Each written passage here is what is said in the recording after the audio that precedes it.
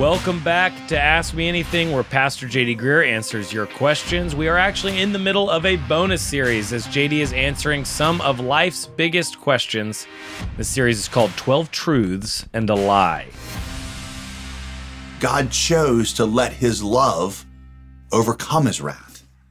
There's a contrast set up in God's presentation of his name to Moses there in Exodus 34. Verse 7 it says he's keeping steadfast love for thousands, visiting the iniquity of the fathers and the children's children of the third and fourth generation. That verse in Hebrew is a poem with a parallel structure where the last phrase compares to the first. On one end, you got God's justice, which is to 4 generations.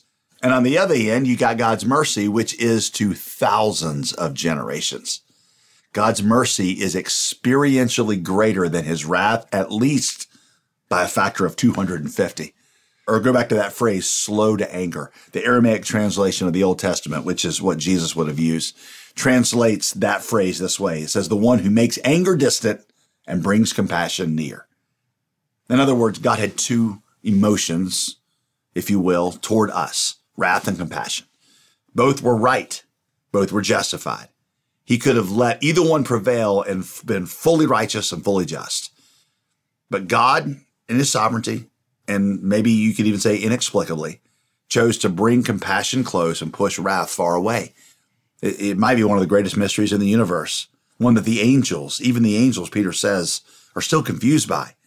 Peter says they look up and they say, it just doesn't add up. Why would God choose, when he would be righteous in his wrath, why would he choose to bring compassion near and to push wrath away? There's no greater wonder in the universe than the love of God for us, and it makes the angels wonder and worship God for his compassion. And so we see that God chose to let his love overcome his wrath by offering us a chance of salvation through the cross of Jesus Christ. Okay, here's point number 5. We can escape God's wrath only through Christ.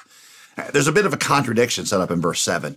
Verse 7 says, it's a God merciful and gracious, keeping steadfast love for thousands, forgiving iniquity and transgression and sin. But here's the contrast, who will by no means clear the guilty. So here's the question. How can God forgive sin and at the same time not let the guilty go unpunished?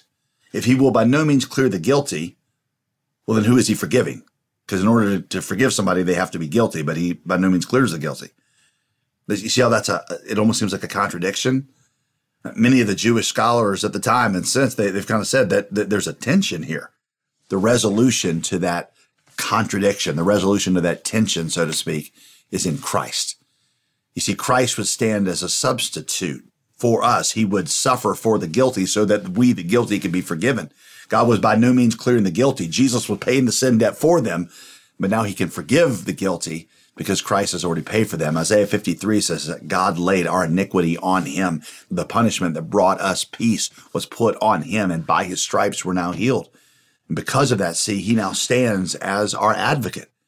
A lot of times we want to minimize God's wrath because that makes us feel safe. Oh, God's not that angry at sin, but you can't minimize God's wrath. God has planted it into our conscience. We know that his anger is against sin. What we do is we go to Christ and we see that all the wrath for our sin was put on Christ so that I can know that there's a God who is fully just and the full punishment for my sin has been paid, just not by me. And because of that, I can be saved and be assured of forgiveness. You know, if we try to deny the concept of the wrath of God, which many people try to do, it's something you can't escape because God wrote it on your conscience. He said, you know, there's wrath that's coming for your sin. I saw an interesting illustration of this. The playwright Arthur Miller, who wrote the play Death of a Salesman, he wrote about how after he quit believing in God, he still found himself feeling guilty and judged. He said, I spent my whole life as an atheist, agnostic, needing to be declared okay by somebody. And he said, I found that in the approval of audiences and critics. He confessed later that he realized all he'd done was switched out God with other people because he had a sense of wrath and he needed somebody to forgive him, to exonerate him. We try to deny the reality of God's judgment, but we can't convince even our own hearts of that. Even if we stop believing in God, we couldn't convince our hearts of that. Coming to Jesus takes that subconscious, unsettled feeling of judgment and it makes it conscious. We embrace that we really are condemned. And then Jesus tells us to rest because he's taken that judgment into himself. We see, and Tim Keller says this, that we are more guilty than we ever imagined. yet we are more loved and more accepted than we ever dared hope. Or Martin Luther, the voice of condemnation speaks truly, but God speaks a louder word. The voice of condemnation whispers, you are finished. Then Jesus trumps that with a shout of, it is finished. Thanks for listening. Get more 12 Truths and a Lie, answers to life's biggest questions from Pastor JD's upcoming book by clicking in the link in the show notes below. We'll answer more of your questions next week here on Ask Me Anything.